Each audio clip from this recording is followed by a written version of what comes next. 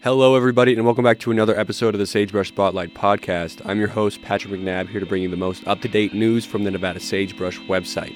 As always, don't forget to read the articles on the website to give the writers the credit that they're due, as well as in case I missed anything. With that being said, I'm your host, Patrick McNabb. Welcome to the Sagebrush Spotlight.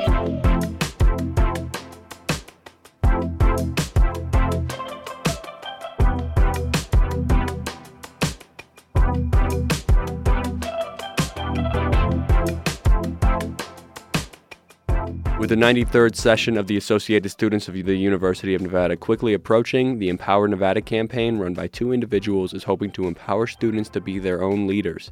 Boris Carpio-Guerrera and Hannah Alquiza, presidential and vice presidential candidate, are running with each other for the 2023 and 2024 academic year. Both of these candidates are already involved with ASUN, with Carpio-Guerrera as the director of campus wellness and Alquiza as the assistant director for marketing and interns. Quote, "I was a little shy Asian girl who didn't feel empowered enough to speak out and speak up. I want to be the voice that Boris was to me in terms of empowering students to make them feel like they have a voice to do anything that they want to do," explained Alquiza on what the Empower Nevada campaign meant to her. On the other hand, Carpio-Guerrera didn't need anyone to help him feel empowered, as he has been visiting the campus of UNR every year since the 6th grade. Quote, "I felt like this was actually home, so that when I came here, I didn't feel discouraged. I already felt empowered by all the resources that were available and all of the programs that helped me find my voice, my leadership skills, and all that good stuff."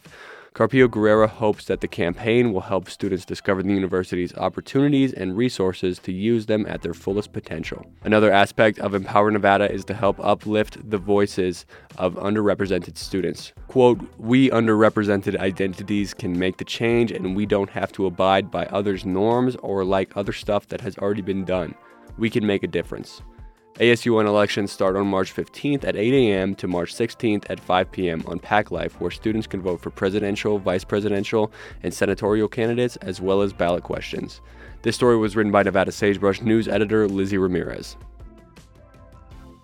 The Associated Students of the University of Nevada went to the Nevada legislature on February 20th, 2023 to lobby for student rights and to introduce bills they are writing with legislators' help. This is the first time that students are advocating and communicating with legislators for bills to be written and passed. ASUN is working on two bills, one to target sexual misconduct on campus. During the 2021 section, a similar bill, SB 347, came up for the same topic, but there were gaps in the implementation. The new bill is to ensure that the provisions in SB 347 are enforceable. Another problem that the earlier bill has was that the NSHE institutions were supposed to conduct a climate survey to understand how bad sexual misconduct is on college campuses. Quote, "On an anecdotal level, college students know that it's an issue, but policymakers often need data to support that," explained Amanda Vaskov, the Director of Government Affairs. Her goal is to fund the survey this year, as last year it was not funded or mandated, so it was not completed by any NSHE institutions. The second bill that ASUN is working towards focuses on establishing a regulatory structure for private student loan lenders and affirmative borrowers' rights. During their presentation to legislators, Vaskov revealed that 6,700 students took out more than $81 million in student loan disbursements in 2021 to 2022. Quote, "This is why we have to resort to taking out loans. You graduate from high school, you're an 18-year-old kid, and also have to understand a lot of financial technical things that you've never had maybe thought about before. It's scary," said Vaskov. This bill ensures that students aren't falling victim to predatory practices with loan disbursements. In the 2021 session, it was Bill SB 382, and it was the Borrower's Bill of Rights. It didn't make it out of the assembly by one vote. The legislative session lasts for 120 days. It started on February 6th, and Vaskov isn't expecting both bills to be seen until a month from now. It is estimated that we won't know if the bills are successful until May. This story was written by Nevada Sagebrush news editor Lizzie Ramirez. With the conclusion of the news section, we're going to be taking a short break to catch our breath and reflect on the news. I'm your host, Patrick McNabb. You're listening to the Sagebrush Spotlight.